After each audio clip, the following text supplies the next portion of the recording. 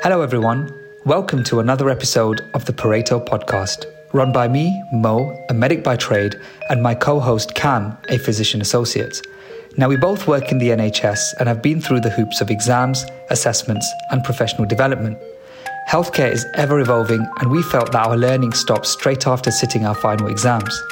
CPD was a chore and it became all about portfolio management. We intend to bring the latest healthcare news and research and translate it to relevant clinical practice for you. Who is this for, you ask? It's for everyone in healthcare. Healthcare and clinical practice is a shared space, so we can't continue to segment our professions. There's so much overlap and reliance on one another, so we'll aim to bring guests and insights from other people in other fields within healthcare. That's enough from me, and I guess with that, welcome to the Pareto podcast. So we begin today's episode with an alarming statistic. Unfortunately, there have been recorded 600,000 patients waiting in A&Es across the country in excess of 12 hours. In addition to this, latest research also shows that each A&E on average is receiving an extra 500 patients. Now, Mo, you're an A&E doctor. Just explain to me a little bit about, behind the scenes of these statistics and what your experience is.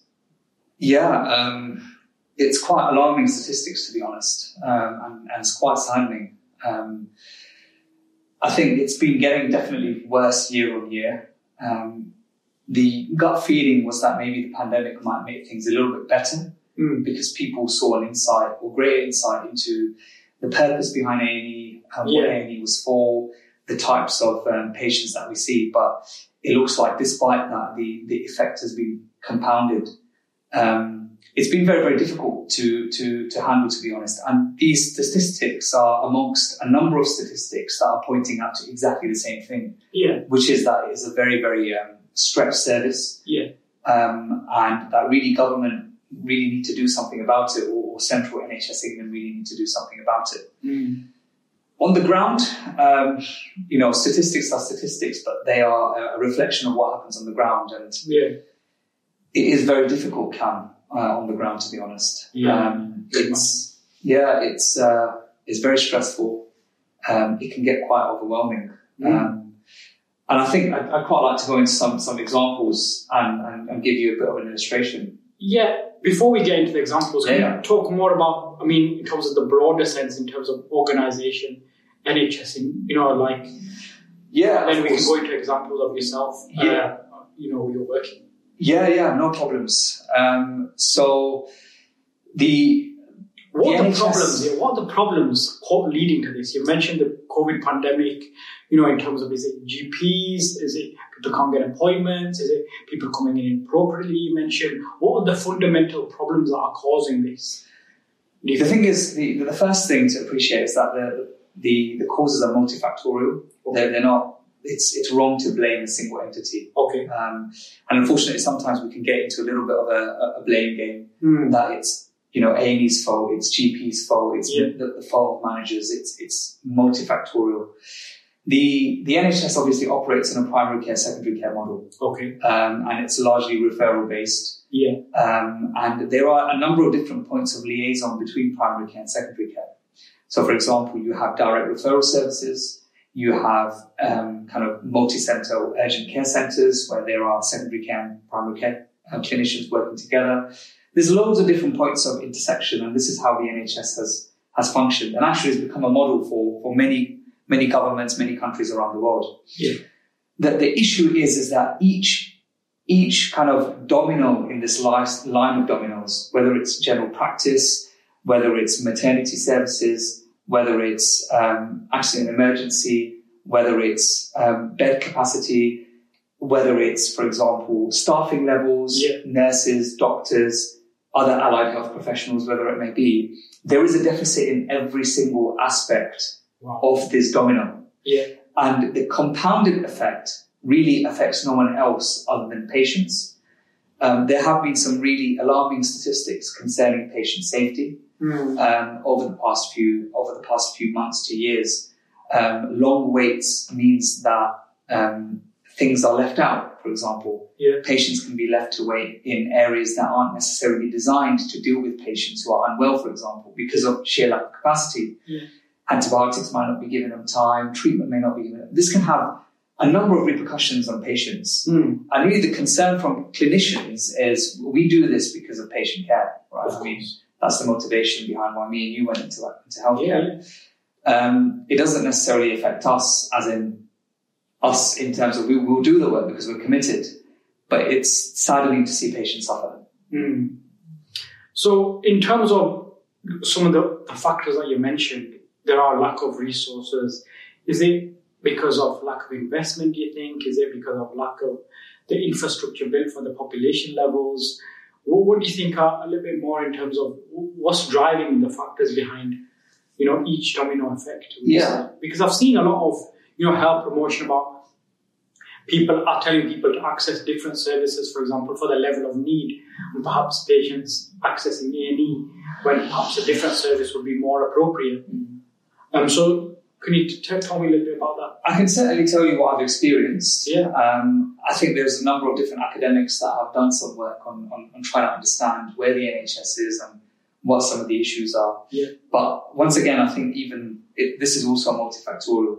Certainly there is a lack of investment, a lack of funding to drive forward the services that are needed. I'll give you a good example. Hospitals are very big places. Most hospitals were given the spaces that they own a very, very long time ago, and they were given lots of land and they have lots of capacity to host patients. Certainly in some of the trusts that some of my colleagues work in, there are empty wards. There are places that patients can be held and patients can be kept. There's no staffing.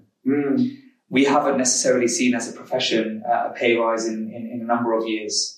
That's significant, especially with the cost of living crisis and inflation. Of course. There is certainly a lack of incentive for people to train as healthcare professionals and to take up these roles. And that's something that's not necessarily addressed. It is quite grueling working in the NHS. Rotas are tough. Shift patterns are difficult. It would be great to have a cushy 9 to 5 job, but unfortunately, such is not the case.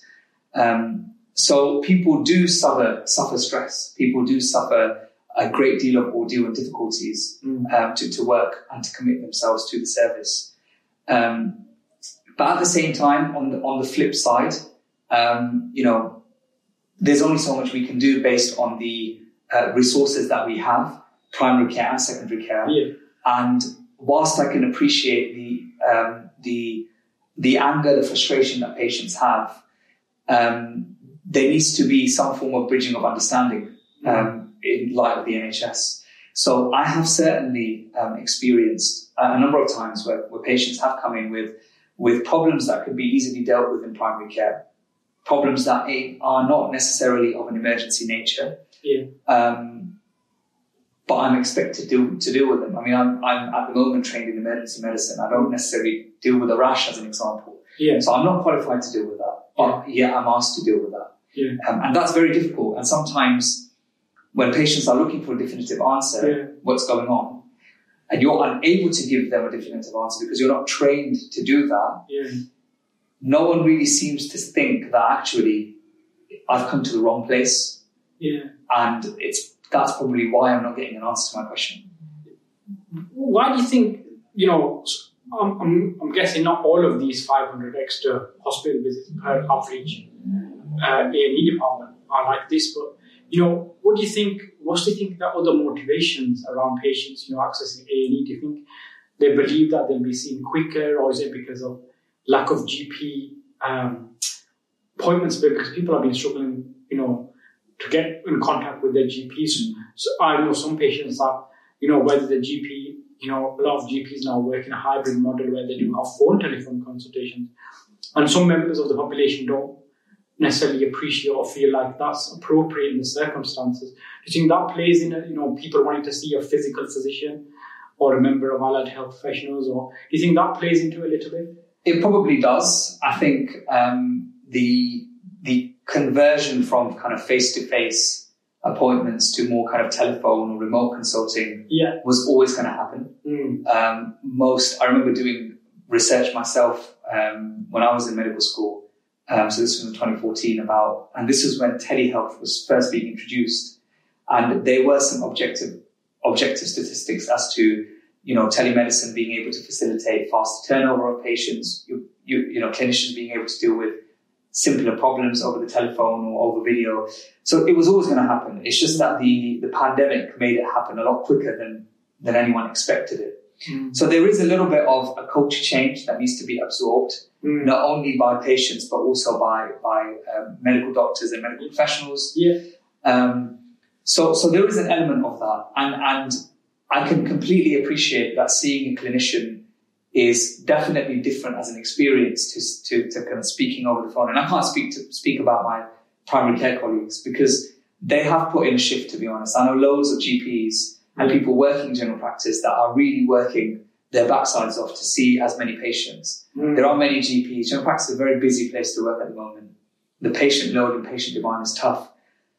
But they're also understaffed and they don't have enough staffing. And we do this career and we train in order to look after patients. But we're not necessarily provided the resources to do so. And really the burden has to fall on a number of different moving parts in order to actually seek some remedy for this.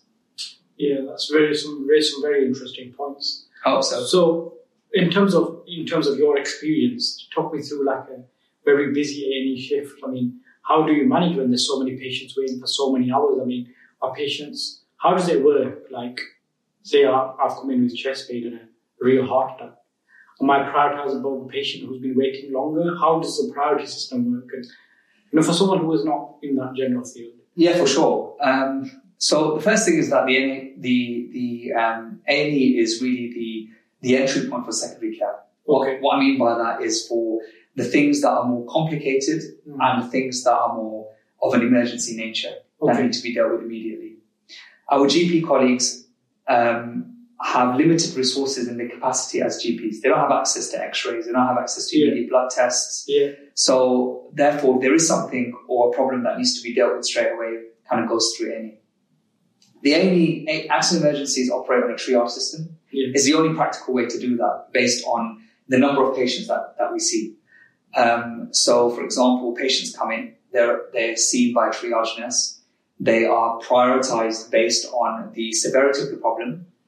So, for example, a rash is always going to be secondary priority versus someone who's got left-sided chest pain. If you're thinking of a heart attack. Most definitely. Absolutely. An obviously deformed limb is always going to be more prioritized than, an ankle sprain, as an example.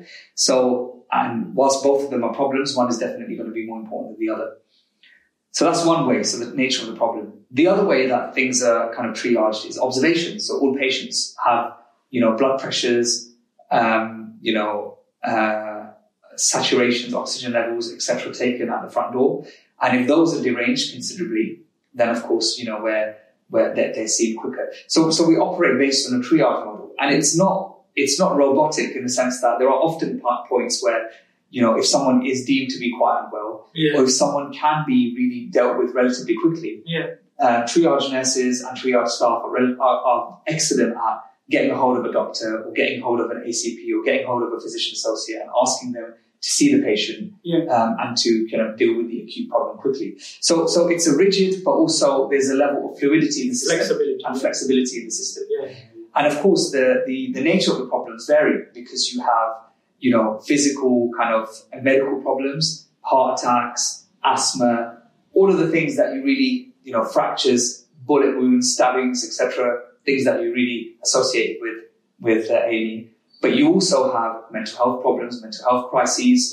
You also have people who have undergone some form of assault, for example. You have loads of different problems, and they're all triaged according to a robust system, a tested system, but also clinician experience. So you're saying it's not generally like algorithmic, it's your own clinical expertise, your judgment is all pointing to that when triaging patients. Absolutely. Absolutely.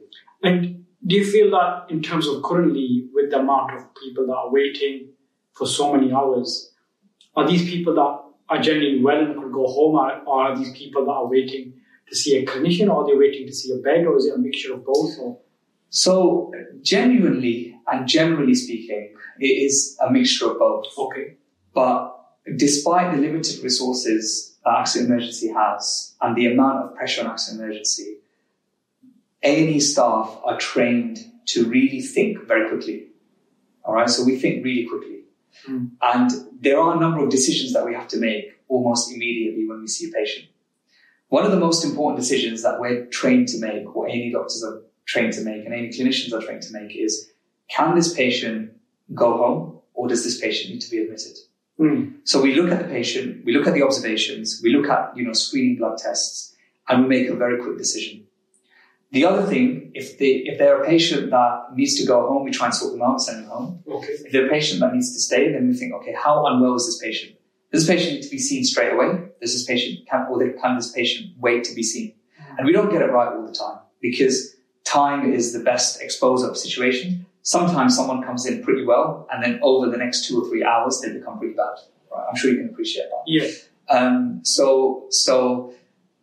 There is, a level of experience. There is a level of, gut feeling. There are all of these different things playing. But if a patient definitely looks quite unwell, we try and take them to the relevant area.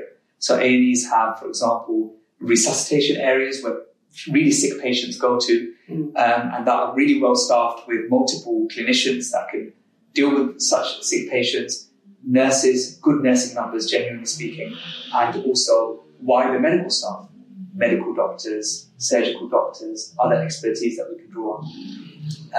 And if patients are a little bit more, better, then they're sent to the appropriate area.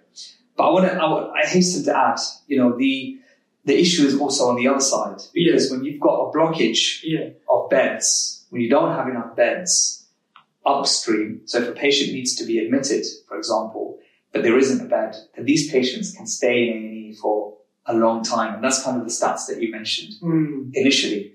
And that causes backflow. So if you imagine you've got upstream blockage, then now you've got loads of patients that should have been transferred to the ward staying in A&E. Therefore, there's no real capacity to kind of station new patients. And then you get, the standard thing that you see in broadsheet newspapers, that people are on trolleys, people are waiting outside, people are waiting in ambulances, people are waiting here, etc. It's not our fault. It's because, there's no movement, and because of what I mentioned. I did hear an interesting perspective the other day when I was reading in terms of the difference between an A&E and an acute inpatient ward. A&E can accommodate so many extra people, where really unwillingly, in terms of how many extra beds, trolleys, people waiting in the waiting room, waiting outside in the ambulances, whether I've not really seen that same situation in an acute inpatient ward. How many beds, that's the max they will take, and anything extra they will consider unsafe and they won't take an extra patient. But that pressure is sort of taken on A&E's head, if that makes sense. So, that's something I think is a bit of a difference between an inpatient ward and what the experience is like. Yeah, for sure. I mean, you guys have your own challenges in inpatient wards. I think you deal with, you're really trying to deal with the complexity of issues, and you can have patients that stay on a ward for a long time. Of course. But there is no let up from an A&E point of view. You've got to see whoever walks in the front door. Yeah. And that can become really difficult. So everything is a resource, man. Like, the bed, the trolley, the chair, the seat, the edge of a bed, the edge of every single thing, every single space is a resource. The waiting room is a resource. Okay. Because you are seeing everything and anyone who's walking through the door. And you want to, with the goodness of your heart, give them the best service that you can absolutely, which is what you've trained for, what you educate, what you're passionate about. It's true. And it's hurtful sometimes that sometimes you're doing things, Cam, that you're not necessarily trained for.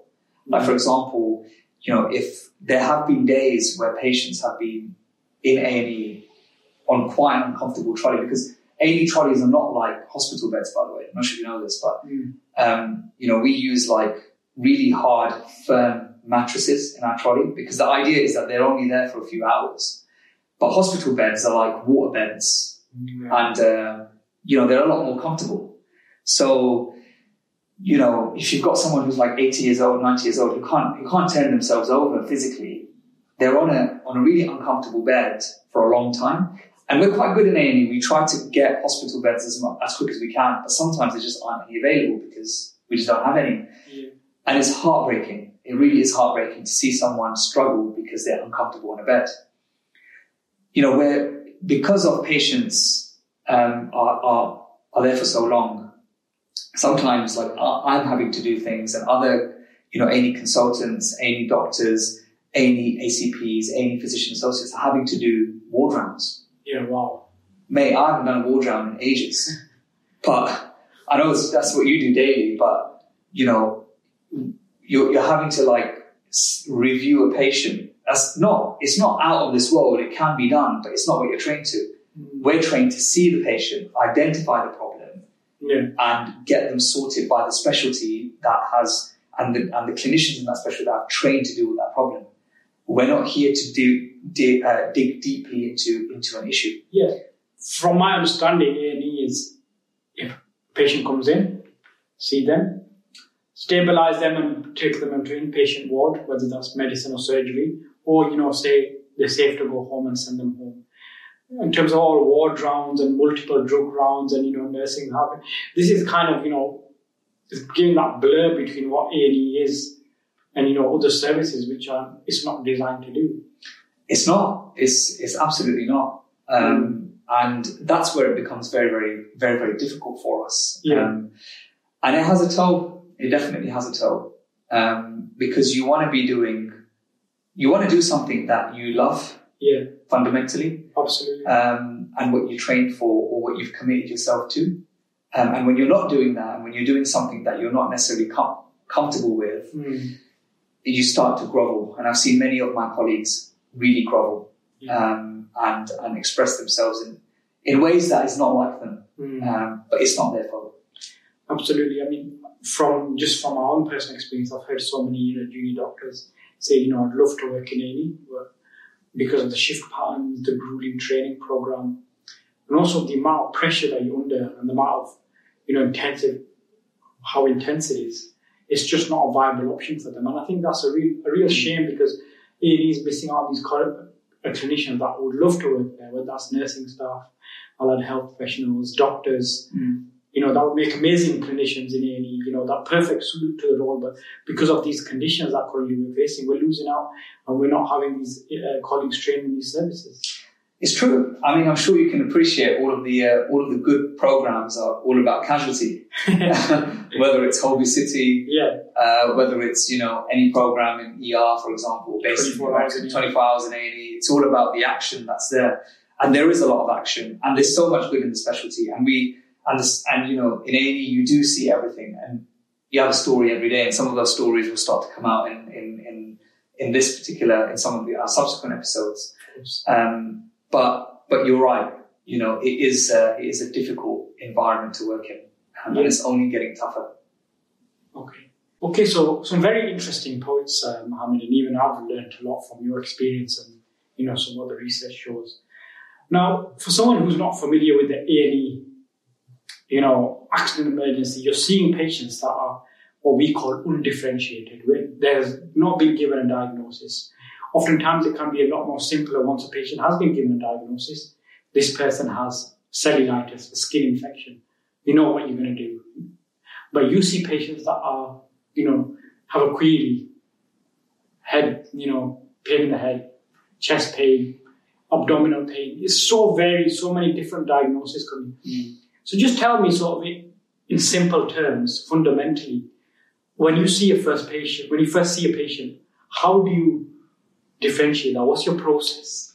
All right. Simple terms. Good question. Right, yeah, that's a good question. So what's my process? I'll try and summarize it, and hopefully, if there's any other questions, you can question me further on my process. But so A&E, like as mentioned, you're taught to make decisions very quickly. Yeah. And you tend to see patients relatively quickly in a safe way, but because it's such a high pressure environment, and there's not much time that you have in order to take. There's not much time that you have to see a patient in detail. You're kind of making decisions and making an impression of a patient quickly. So golden rules, and I think I'll try and go through those golden rules. So the first thing is what's going on at the bedside. All patients have observations the minute they walk through the door. Yeah. All patients, you can see all patients because it's completely face-to-face specialty. Yeah. So you know exactly how a patient looks, whether they're pale, whether they're clammy, where they're holding their chest or where they're holding their head tells you so much about what the patient has come in with. For example, a frontal headache, not too worried about. Headache in the back of the head, a little bit more worried about. Chest pain, holding the right side of the chest, not too worried about. Holding the left side of the chest, damn right, I'm worried about it, right? And the observation, if they're, what's their blood pressure like? Their low blood pressure, a little bit worried, a little bit more sensitive to it.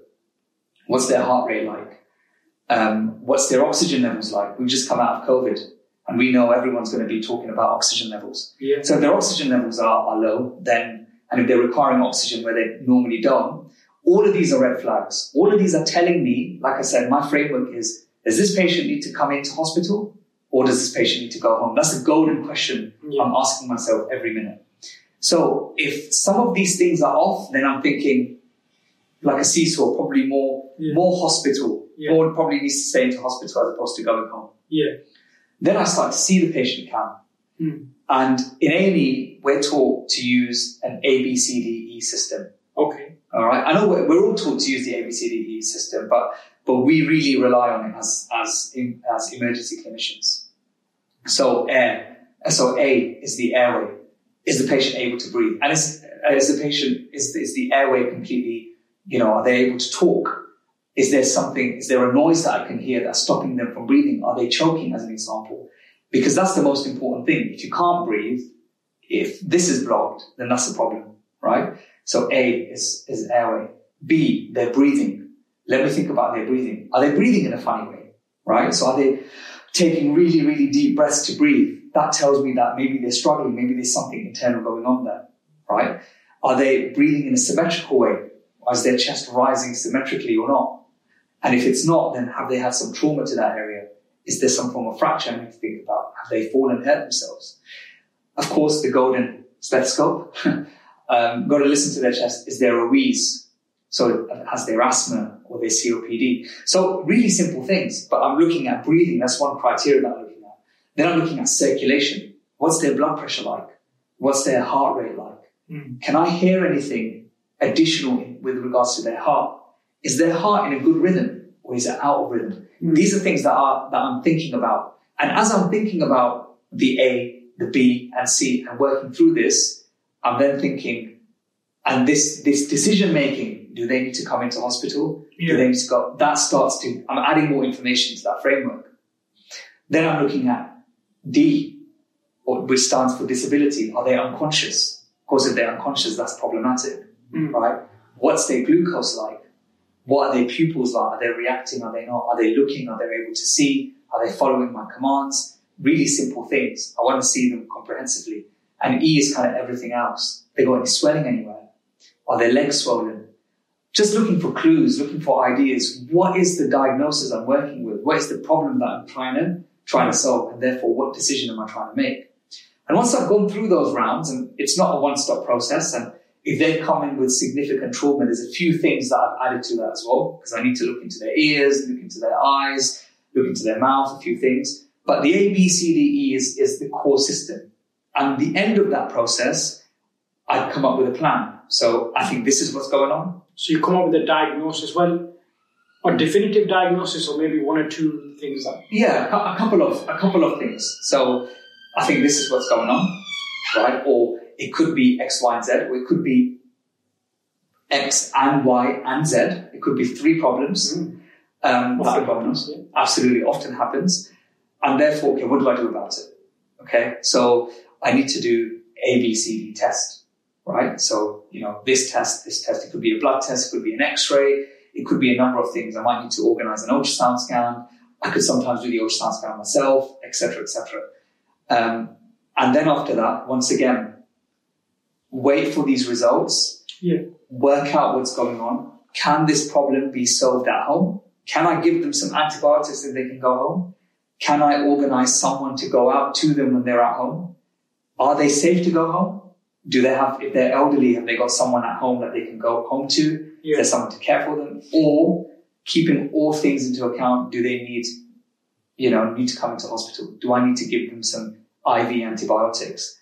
Do they need further scans? Do they need a further look into? Is this more complicated than what A&E can solve? And in this process, sometimes I might talk to you as an example, right? Yeah. Might seek some advice from yourself, might seek some advice from, someone doing, respiratory physician or someone doing a cardiologist or someone working in cardiology, and they can give a pharmacist as an example, or, sometimes chest physio, and get their view. Can we do something in A&E that might be able to turn them around, or can we not do this, and do they need to come in? So that's the process, I think. And you see all sorts of patients, young, old, even see pregnant patients, do you? Newborn babies, everyone. All across the board. But this process is the same. It's just applied to different scenarios. So tell me, if I was to ask the question, why do it in that order? Could I do, one section first? And if you do find a problem, do you solve it, or do you wait for the process to finish and then solve issues? So why is it A, B, C, D? Why not start with, for example, blood pressure and then go back to the airway? Why in that particular order? That's my question. Okay, good question. I mean, the order is not rigid. It's a framework. Okay. It's an applied framework that one can use and one can easily take and kind of, apply to any patient really. Yeah. Now, you could, for example, if you start at A, and let's say, for example, someone's got tonsillitis, really bad tonsillitis, okay, right? Very common thing. Yeah. But their tonsils are so big that they can't eat or drink, and they're drooling, and they can't breathe, and you can hear a really, really loud wheeze. Now you're thinking, okay, damn, this is problematic. Yeah. I'm not really going to move on to C. I don't really care about their circulation at this point. I don't really care about what their pupils are doing or what their blood sugars is. I know that if I don't do something quickly, this person is going to cease to breathe. And that's going to be a real problem. They'll go into what we call a respiratory arrest. So therefore, I need to try and work out how to secure their airway. I would take them into the resuscitation area. I'd call anesthetics. I would call ENT as an example. Yeah. They would come. They would look at the airway, they would put the camera down if that's what they wish to do, and then they would try and basically control that swelling, control that tonsillitis. And then after that, I can get on and do some of the other things. It may sometimes be, and this has happened, Camille, that I'm assessing the patient and I'm going through the works, and it's going, and then something changes.